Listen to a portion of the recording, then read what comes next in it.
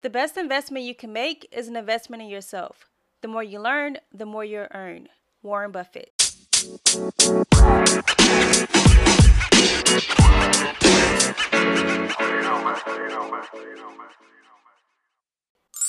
Hey everybody, welcome to the Build Young Grow Wealthy podcast. My name is Walida Shree, and I help millennials to control, protect, and grow their income to one day obtain financial freedom. Today I'm going to give you 7 tips that you can use to invest in yourself. Without further ado, let's get into this.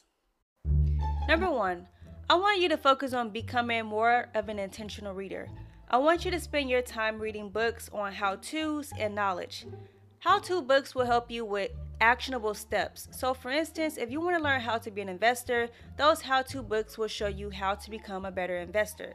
Whereas knowledge books will help you to become more like the people that you find as people who are more successful than you, such as biographies and autobiographies.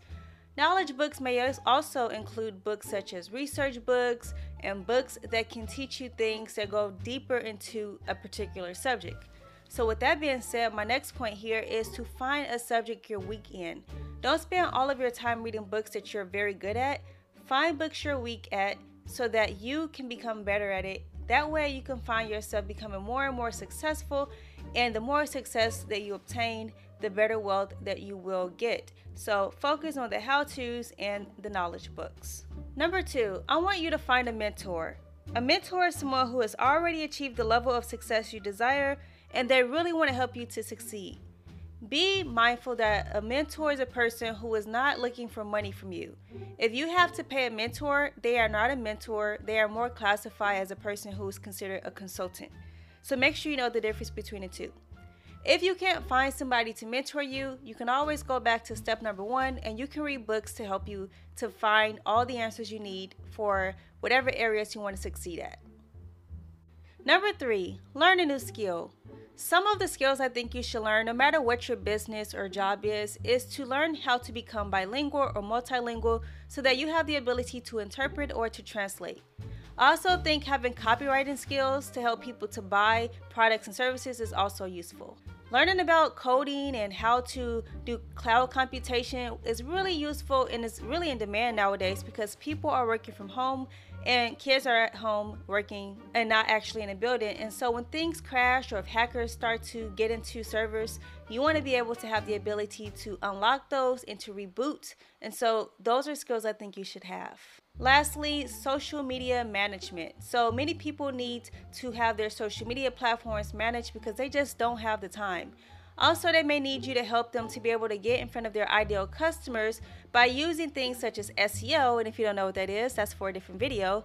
But basically, social media managers are really in demand, and that's a skill I think you should know for any degree that you have for any business you've started.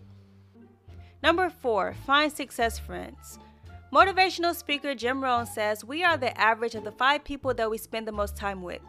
If you want to find friends that you can level up with, I recommend looking on Facebook groups, very specific Facebook groups, Reddit groups, and very specific Reddit groups, virtual or live conferences, or apps such as Meetup. Number 5, learn a new language. Not only do I find learning new languages very exciting, but I also find them challenging as well. And so that mix is just the perfect combination. And ways that I help learn new languages is listening to music in that language, watching movies and shows using subtitles, reading children's book, searching YouTube, hiring a tutor or finding a friend, and also free apps such as Duolingo, which I think are awesome because it has a gamification opportunity which helps you to be able to be challenged and you can compete against other people all around the world. Number 6, prioritize self-care. No matter what's going on in your life, make sure you always put yourself first. And the main thing I want you to practice doing is to at least get a little bit of exercise every single day.